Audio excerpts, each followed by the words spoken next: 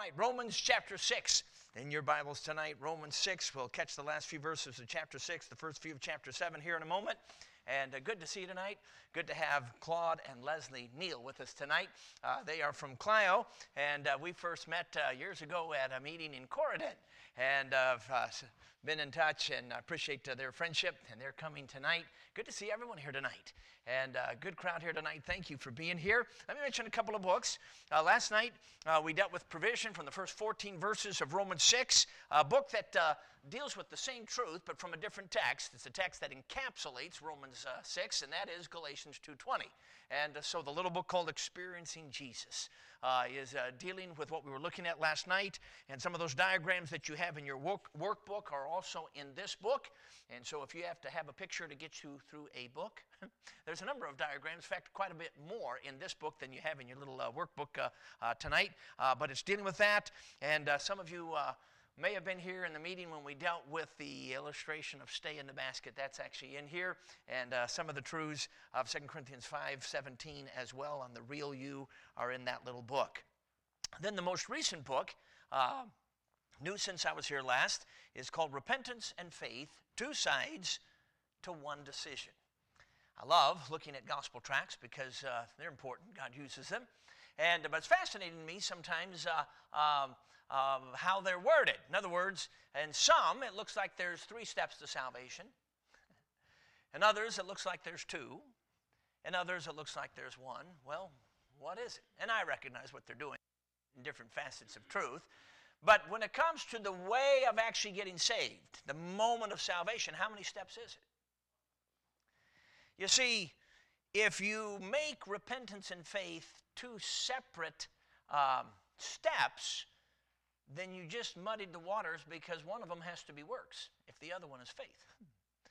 So it's really 2 emphases to one essence, or as we say here, 2 sides to one coin. We're going into great detail on this, and this one is broken into little chapters. So hey, I'm trying to learn. My books are getting smaller and smaller, and the chapters are getting shorter and shorter. But we're trying to stay up with the times of bite-sized pieces because of Twitter. But that book is available. If you have any questions, feel free to see me afterwards about it. All right, tonight, Romans chapter 6. We'll pick it up in verse 15 here in a moment. I want you to look in your workbook, if you would, please, as just a quick reminder of what we covered last night. Look at page 5, where we have a diagram there, and then page 6, where there's 2 more. We noted last night that all believers are saints. All saints are free or freed to live saintly or victoriously because Christ is the victory. We talked about personalizing that and thus yielding to that new leader who moved in. So we see this pictured on the bottom of page 5. Prior to salvation, God is on the outside.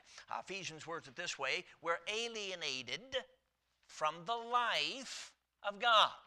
So you see in the picture there, we have the Holy Spirit, we have God on the outside. The concentric circles there are representing man, his constitution, body, soul, and spirit. And we see the human spirit there labeled, as we saw last night in Romans 6:6, as the old man. And then we have indwelling sin, that old master. To die to sin, there has to be a union that is broken. So that's what's happening there. Now, the flesh would be on the soul and body levels. I didn't bother to deal with that last night, but flesh is on the soul and body level. There's occasionally some verses in the Scripture that use it neutrally. Often it is used negatively because of indwelling sin. But when the Bible says the works of the flesh are manifest in Galatians 5, some of those are body flesh sins like adultery and fornications. Others would be soul, like jealousy and envying. And so thus the flesh is the soul body level. So prior to salvation, there are 3 components on the negative side.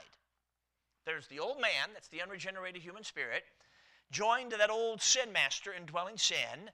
That's the 2 entities. And the 3rd component is the turf, the flesh. Then, going to the next page, we saw last night that when you put your faith in Jesus, you're placed into him, his history, and therefore his death. And the cross comes in like a giant knife and cuts right through all those shackles and sets you free from that old sin master.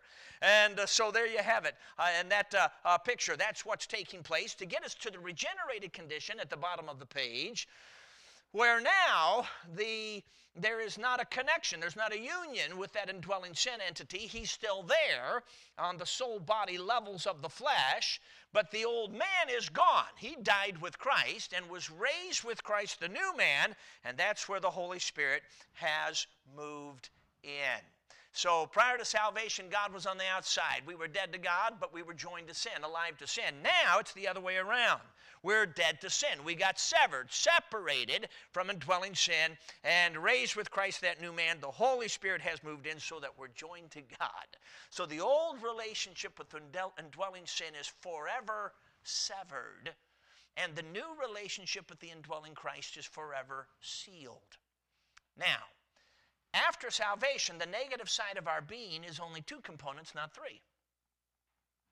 It used to be old man joined to old master in the turf of the flesh, but the old man, where did he go?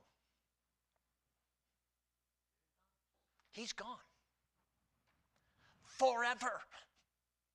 You cannot have an unregenerated spirit and a regenerated spirit in the same body. So the old man, the unregenerated spirit, dies with Christ and is raised with Christ in that new creation, the new man, God's seed, God's DNA, the nature of God implanted in you, and then the Holy Spirit moves in to indwell.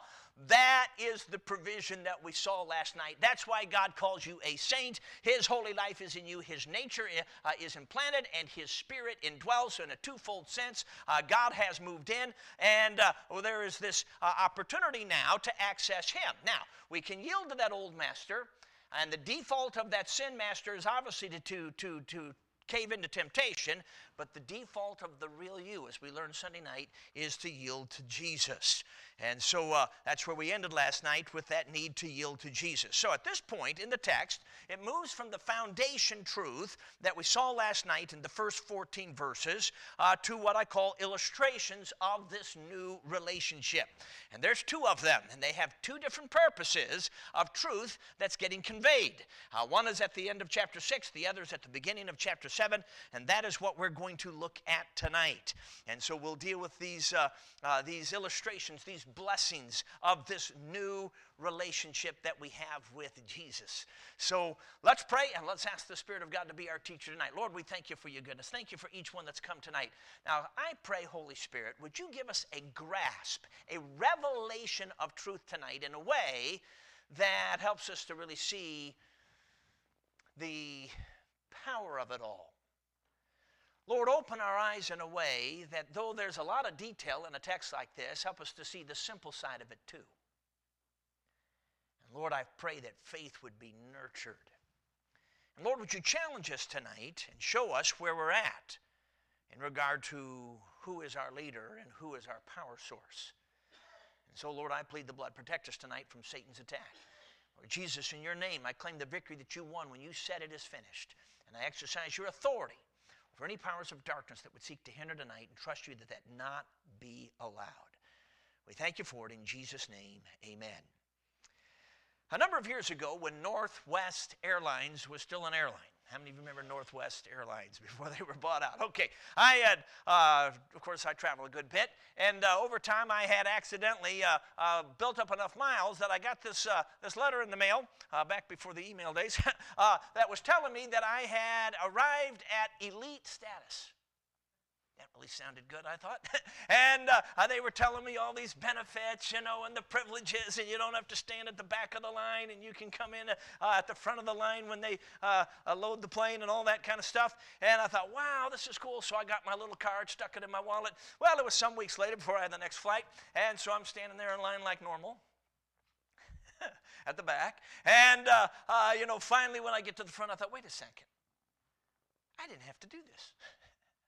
I could have jumped in at the front with my little card, but I forgot all about it.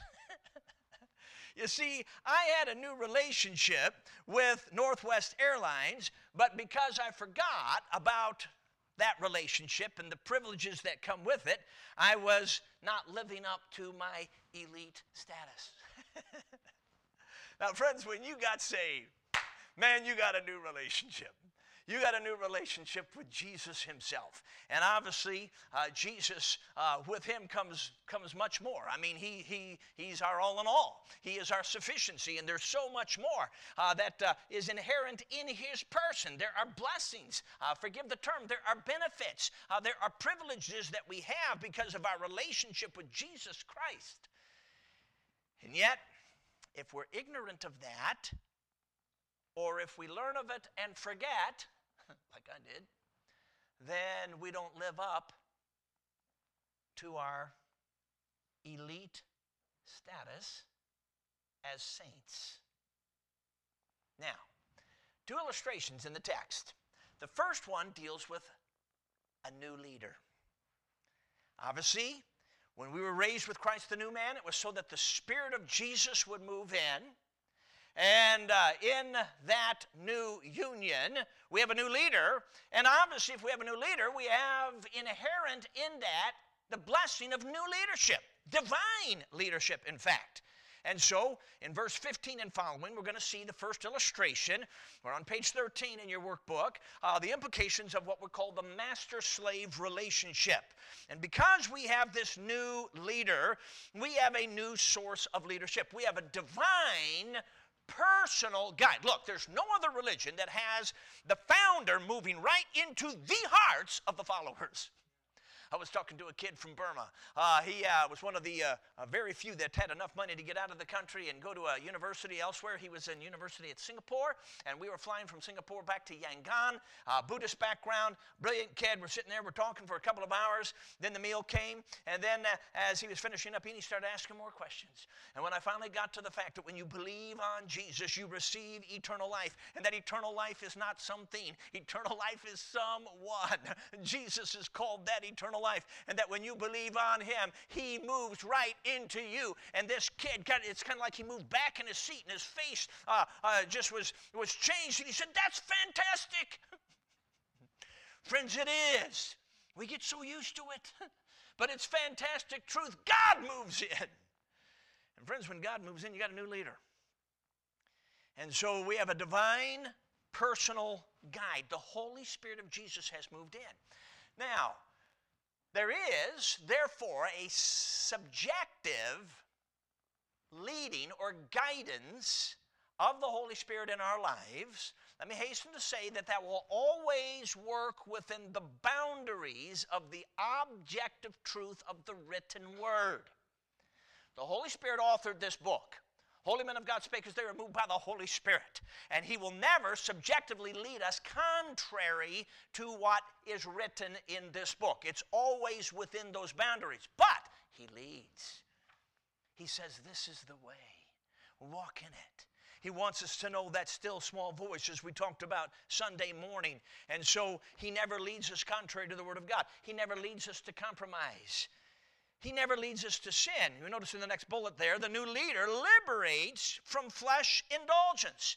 The Holy Spirit never leads us to our flesh. He never leads us to cave in to our flesh so that the works of the flesh would be manifested. No, never, not once. Now look, when the works of the flesh are manifested in our lives, you can say what you want to about being Spirit-filled, but you're not.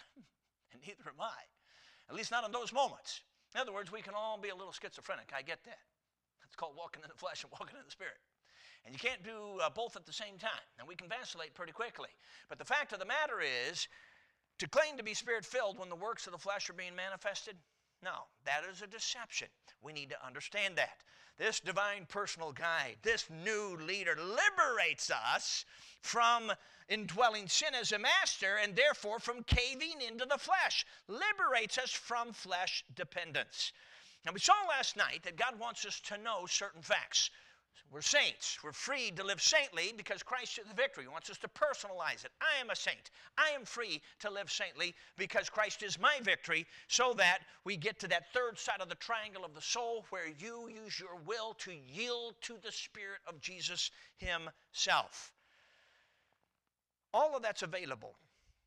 But, as the next bullet says, even though you possess this amazing provision, this new elite status, you can miss out on the benefits if you ignore the relationship. So verse 15 in the text says, what then Shall we sin because we're not under the law, but under grace?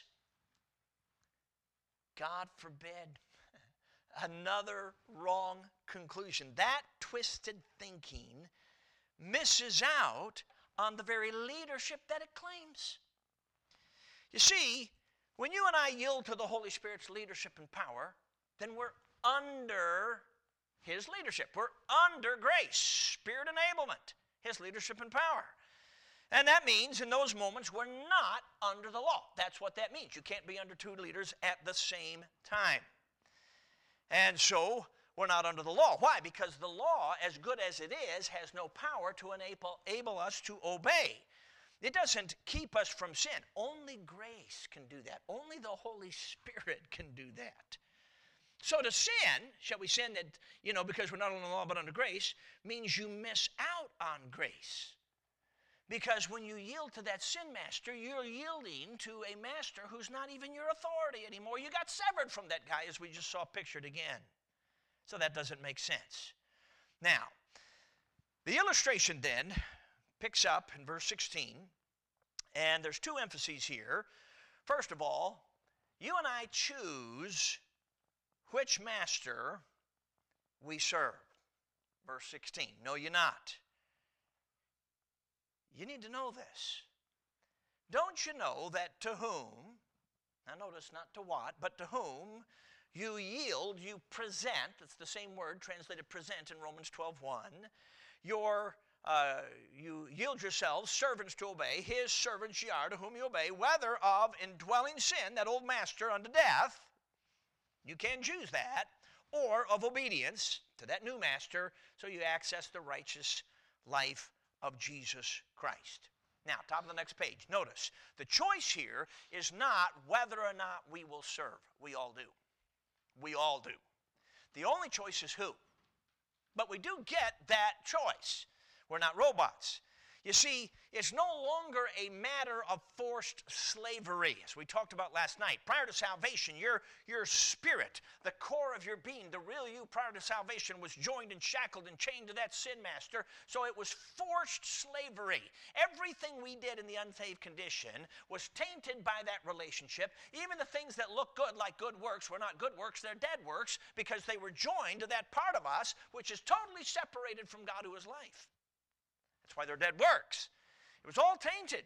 It was forced slavery. But we got severed from that sin master. Raised with Christ, the new man. God's nature has been implanted into us, that new creation. And that's where the Holy Spirit has moved in to lead and empower from that center of our being. But He doesn't force us.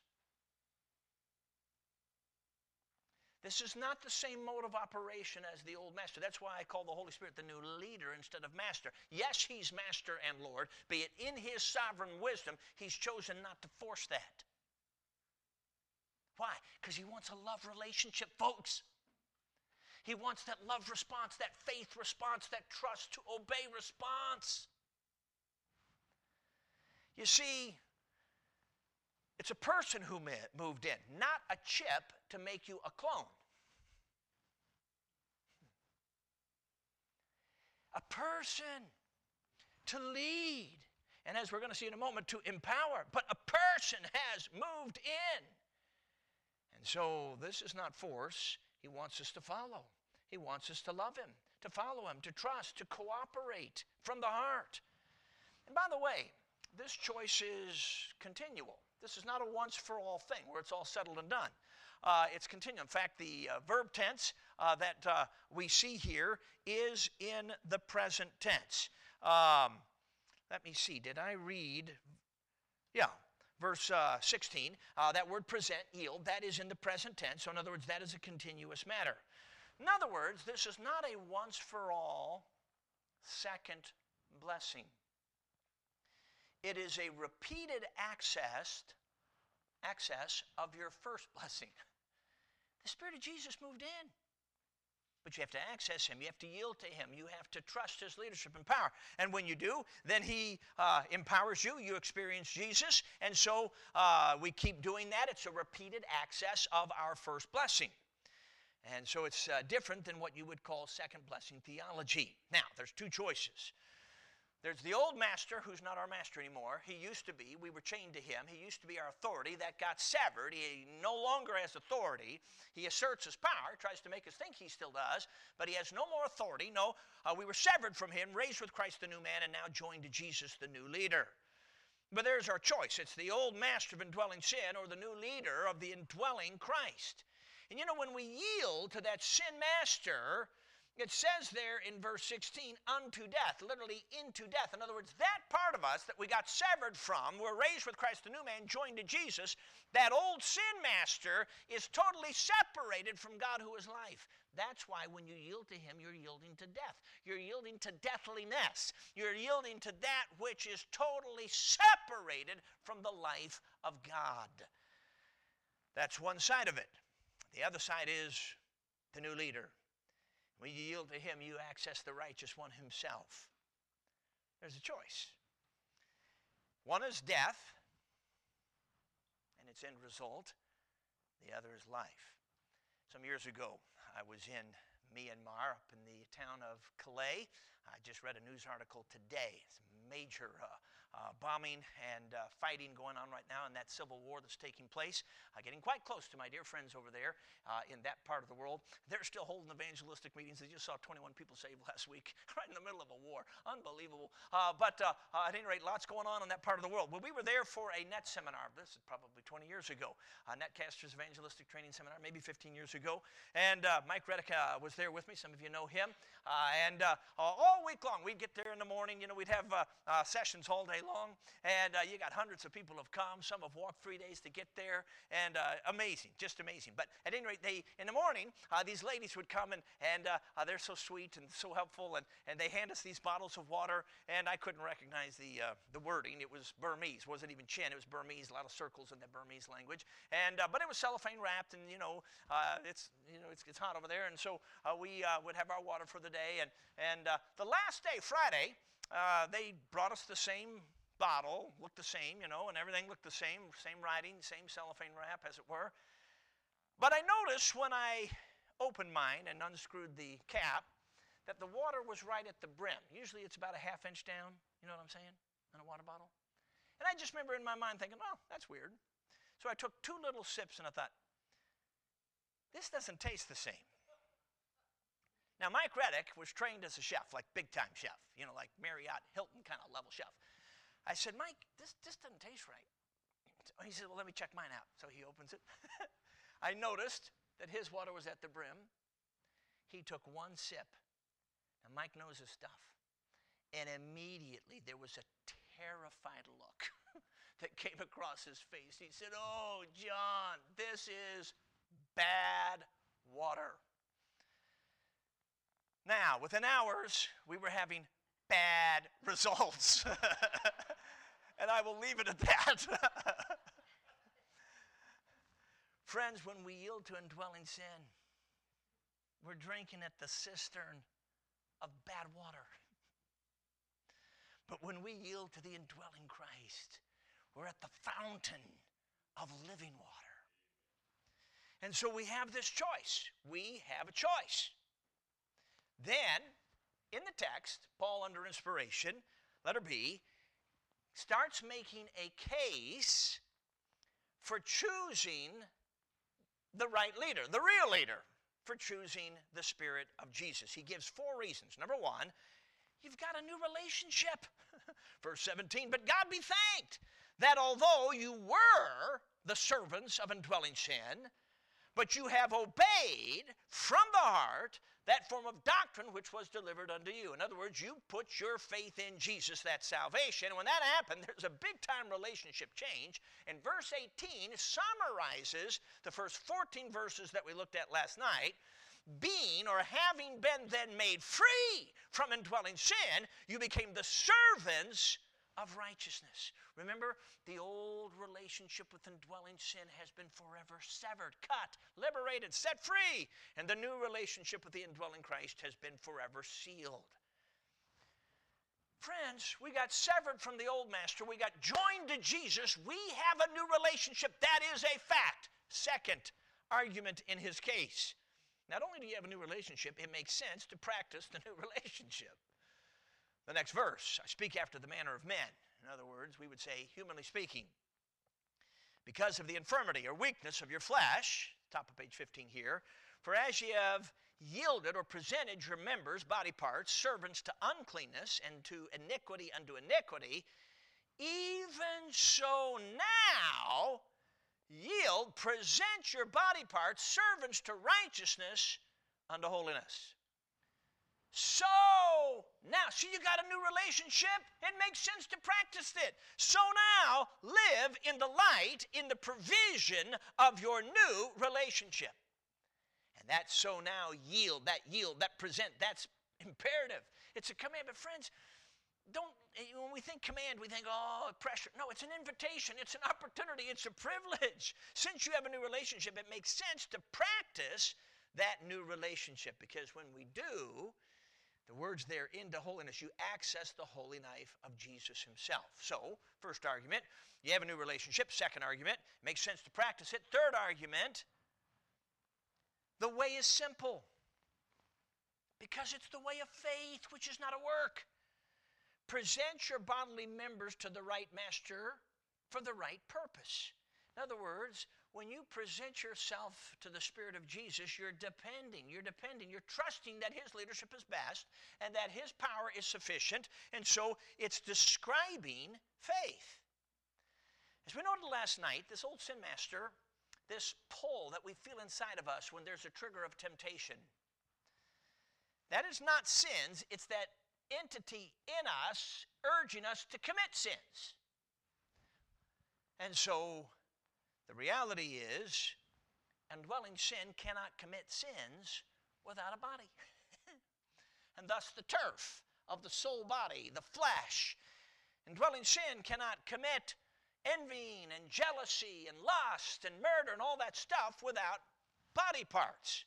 And so the whole point is present your bodily members to the indwelling Christ. And when you do, you access his very righteousness. A while back, a couple of years ago, actually, it was been a while ago now, I decided to get a carry license. I'm not carrying at the moment, but I'm assuming a bunch of you guys are.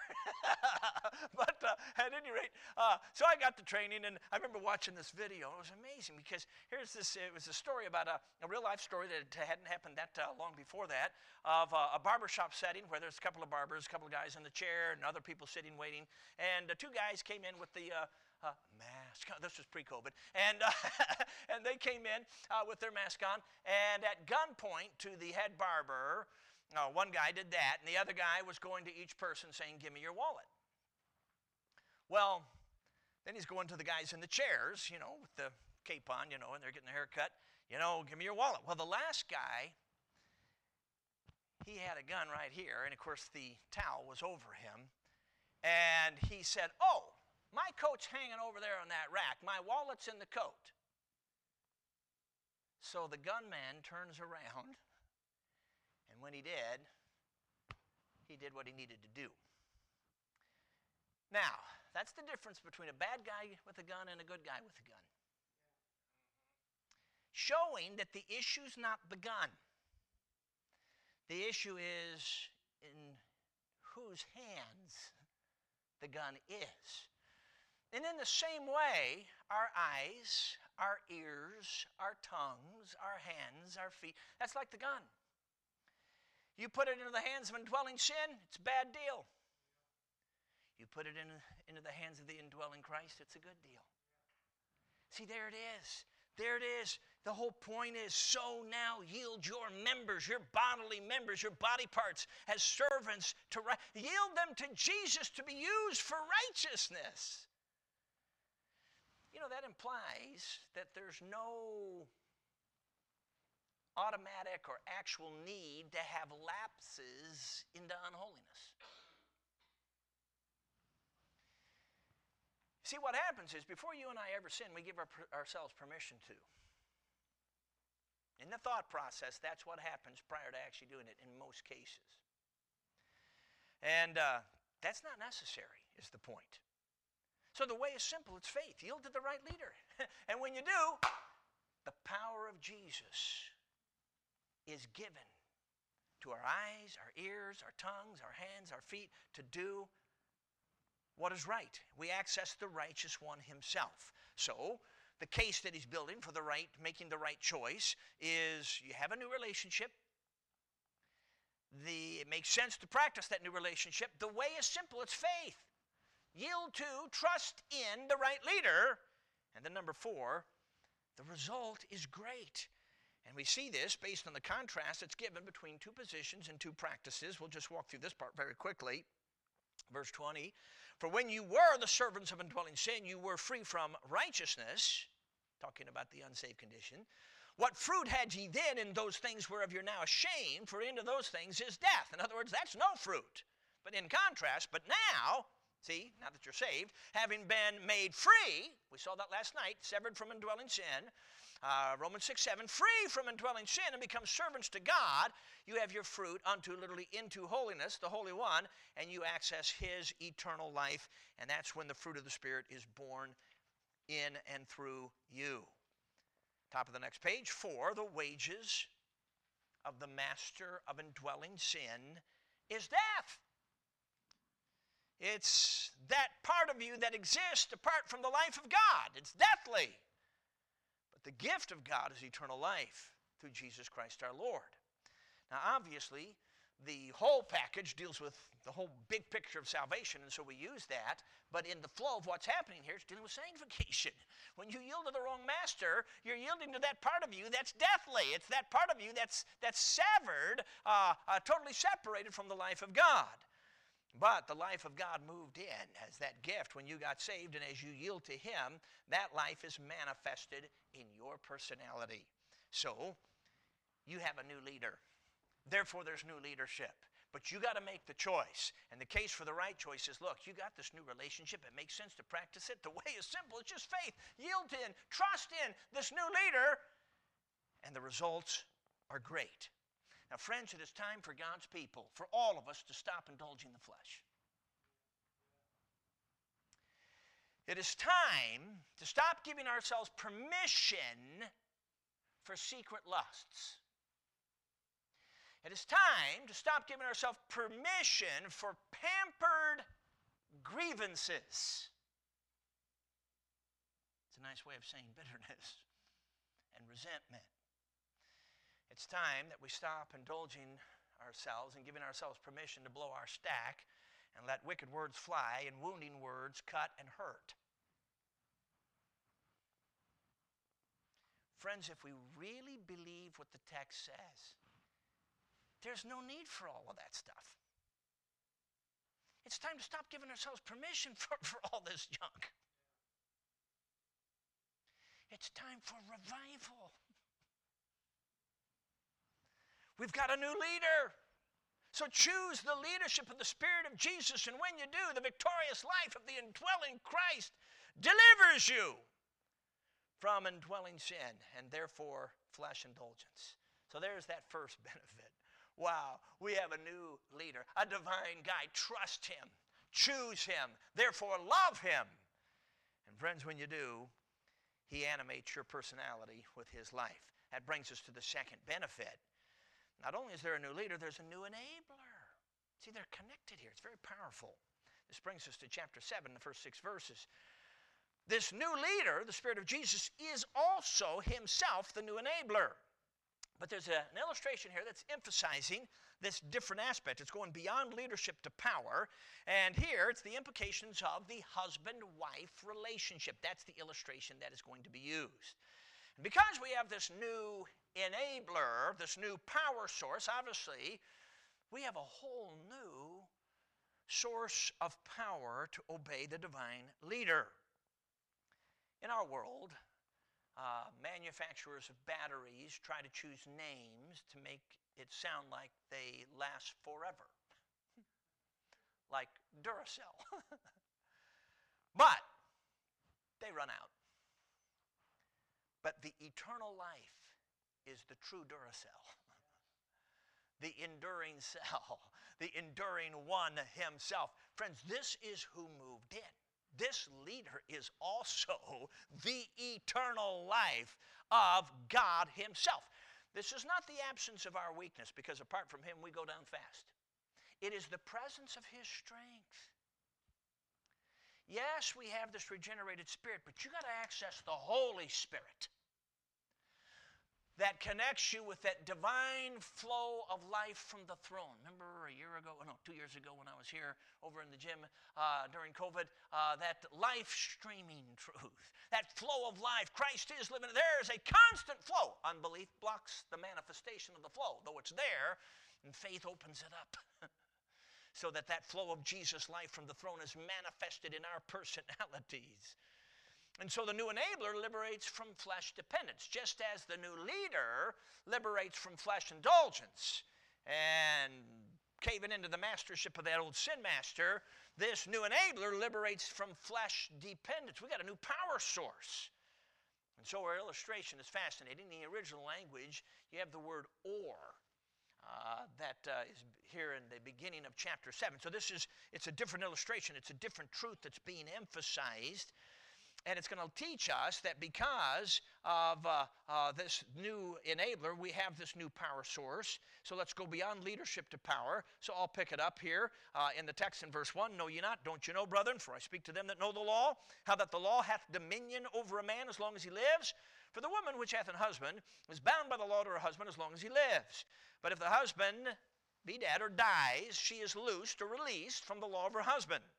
So then, if while her husband lives, she be married to another man, she be called an adulteress.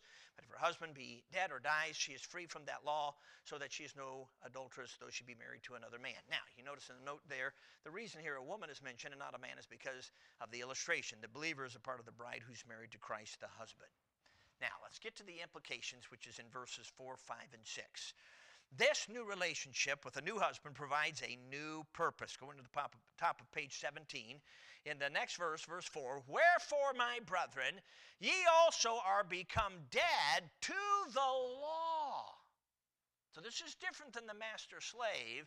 That was indwelling sin. Here it's law. You become dead to the law, separated from the law by the body of Christ, because you got placed into Jesus. That ye should be married. See, new relationship, new union to another. I love this verse. Even to him who was raised from the dead. And here's your purpose. For the purpose that we should bring forth fruit unto God. You see, the issue in this illustration is the power to bear fruit. It's enablement.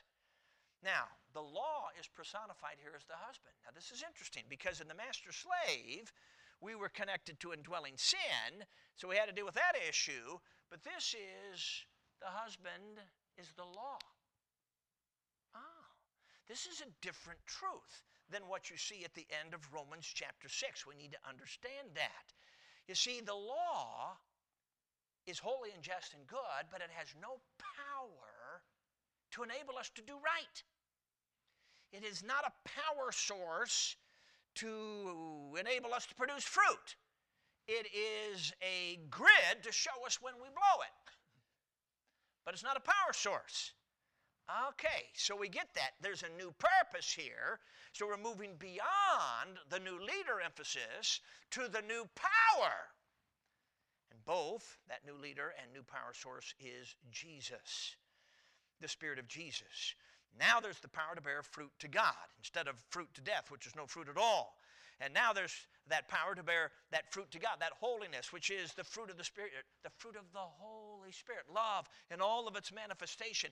Now all of that is possible because when you yield to Jesus, the right leader, he's also the right power source. And when you access Jesus, so that as I live, yet not I, but Christ lives, he is love. And when there's love, there's joy, and there's peace, and there's long-suffering, and gentleness, and goodness, and faith, and meekness, and temperance, all at the same time. You're accessing the fruit of Jesus. You're accessing Jesus, and therefore there's power to bear fruit. Amazing. Wonderful. Amazing plan of God. And then we have another implication here that is very important for us to catch. Not only is this new relationship with the new husband providing a new purpose, the new relationship with this new husband provides a new power source. Now, verses 5 and 6 are the pivot in the whole picture of Romans 6 through 8. This is the pivotal moment in the text. Verse 5, for when we were, see past tense, in the flesh. Flesh is personified there because the definite article is inserted prior to it, emphasizing its personification. So when we were in the flesh, that means when we were unsaved, the motions of sins which were aroused by the law did work in our members to bring forth that fruit unto death. But now, there's the turning point in the text. But now, we have been delivered from the law, that being dead, wherein, or having died to what we were held, that we, here's your purpose, should serve in the newness of the power of the Spirit, and not in the oldness of the power of the letter. So, we're in Romans 6 through 8, and this is the first mention of the Holy Spirit. We're halfway through these 3 chapters, and this is the first mention of the Holy Spirit. Fascinating. Now, he's implied 3 times in Romans 6 in the word grace, because grace is supernatural enablement through the Holy Spirit to do God's will. It's Spirit enablement. He's implied there 3 times. This is the first explicit mention of the Holy Spirit in the text that we're dealing with in this series.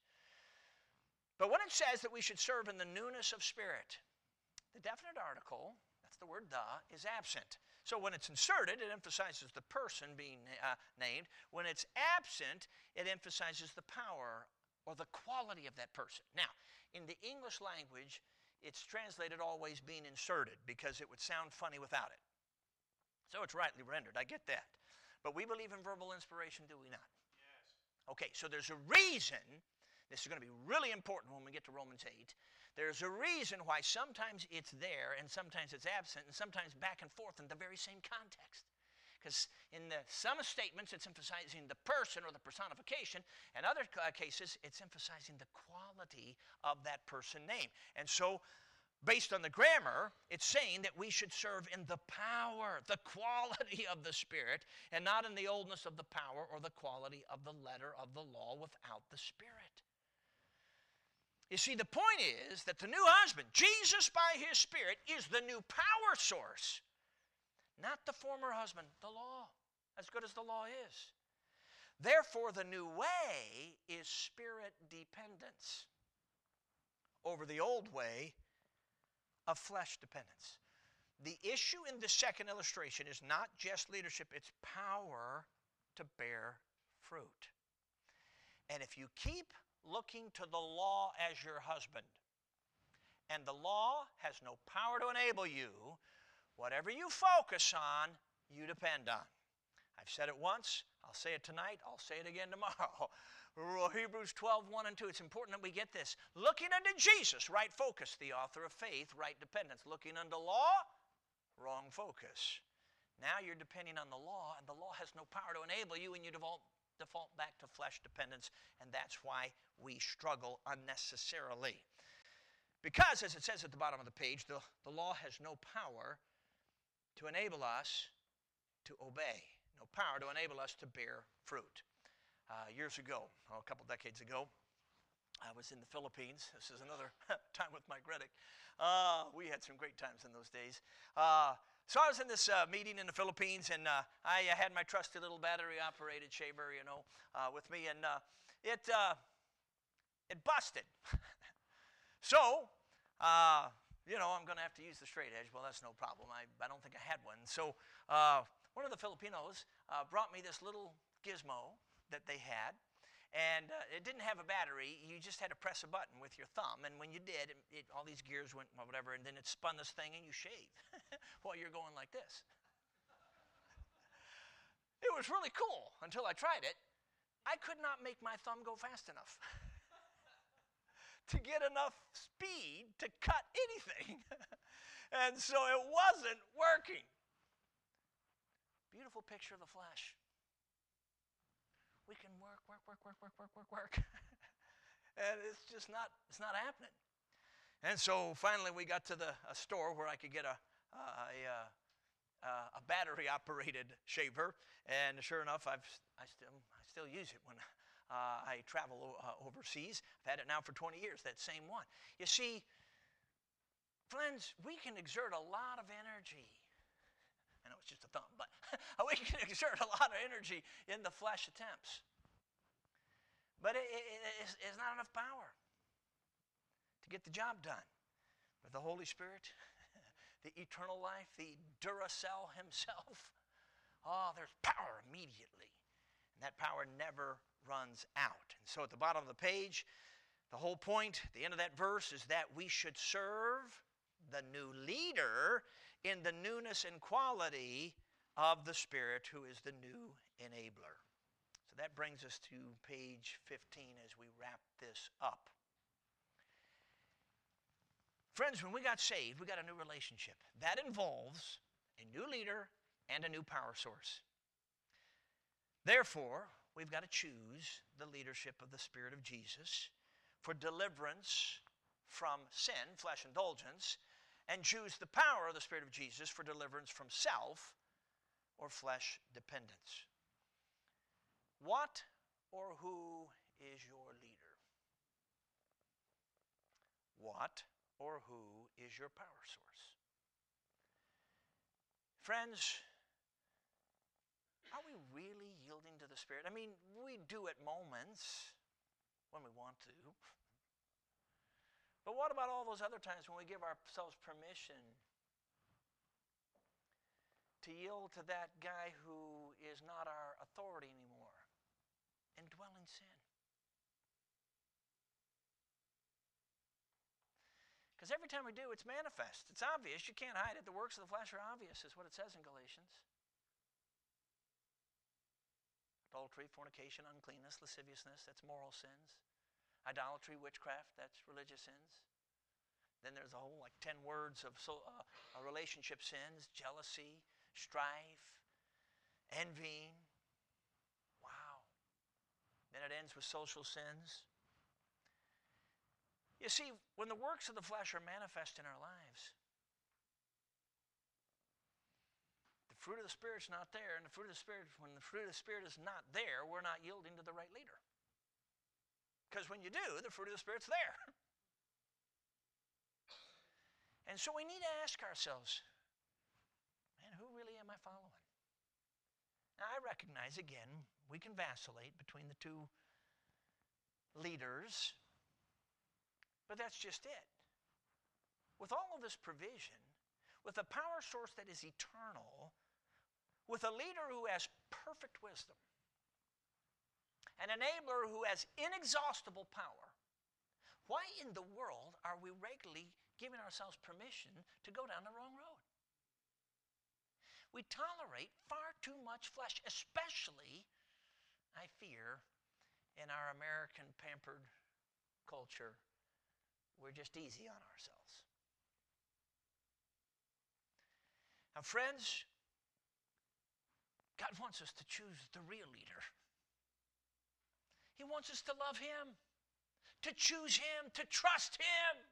And when we do, He enables us.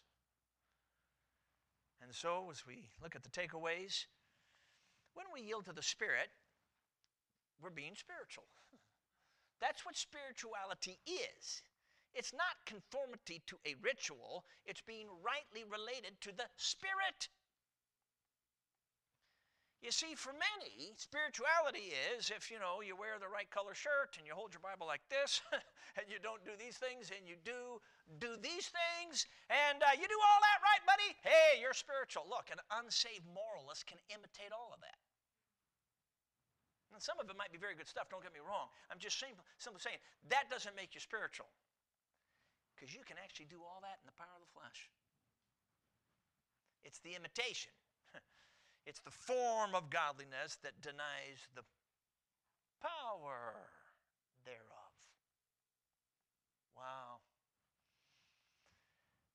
I don't know how I missed it as a kid, because my dad understood all this, but I was all about the form, and tragically, there was very little power. Now, once in a while, I accidentally happened into faith through moments of desperation.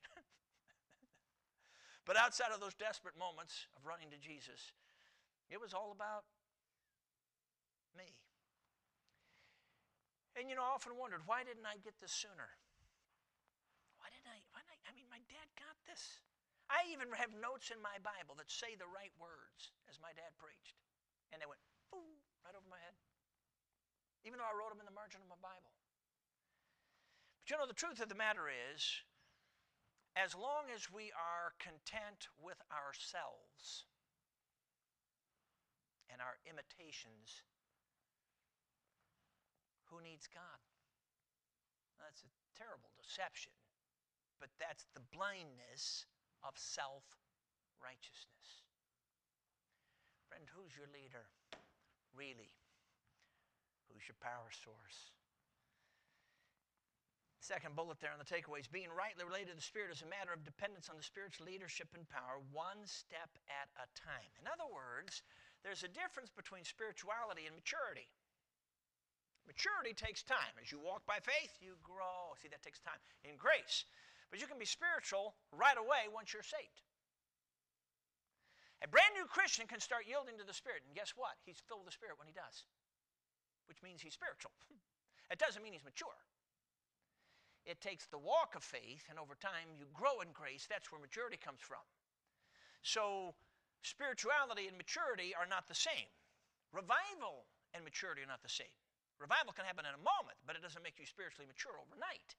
It just should get you back on the right road where you're walking by faith again so you can grow in grace again, and all the hindrances to that flow of divine life from the throne are now taken away so that you can start maturing again. So that's how that works. You see, when we make spirituality conformity to a certain set of rituals, we're forcing a one-size-fits-all. But nobody's at the same spot in their growth in grace. Nobody's at the same spot on their journey. A one-size-fits-all won't work. You force people into perpetual immaturity. But as you walk by faith, you grow in grace. And by the way, the Holy Spirit always leads us right. He never leads us wrongly.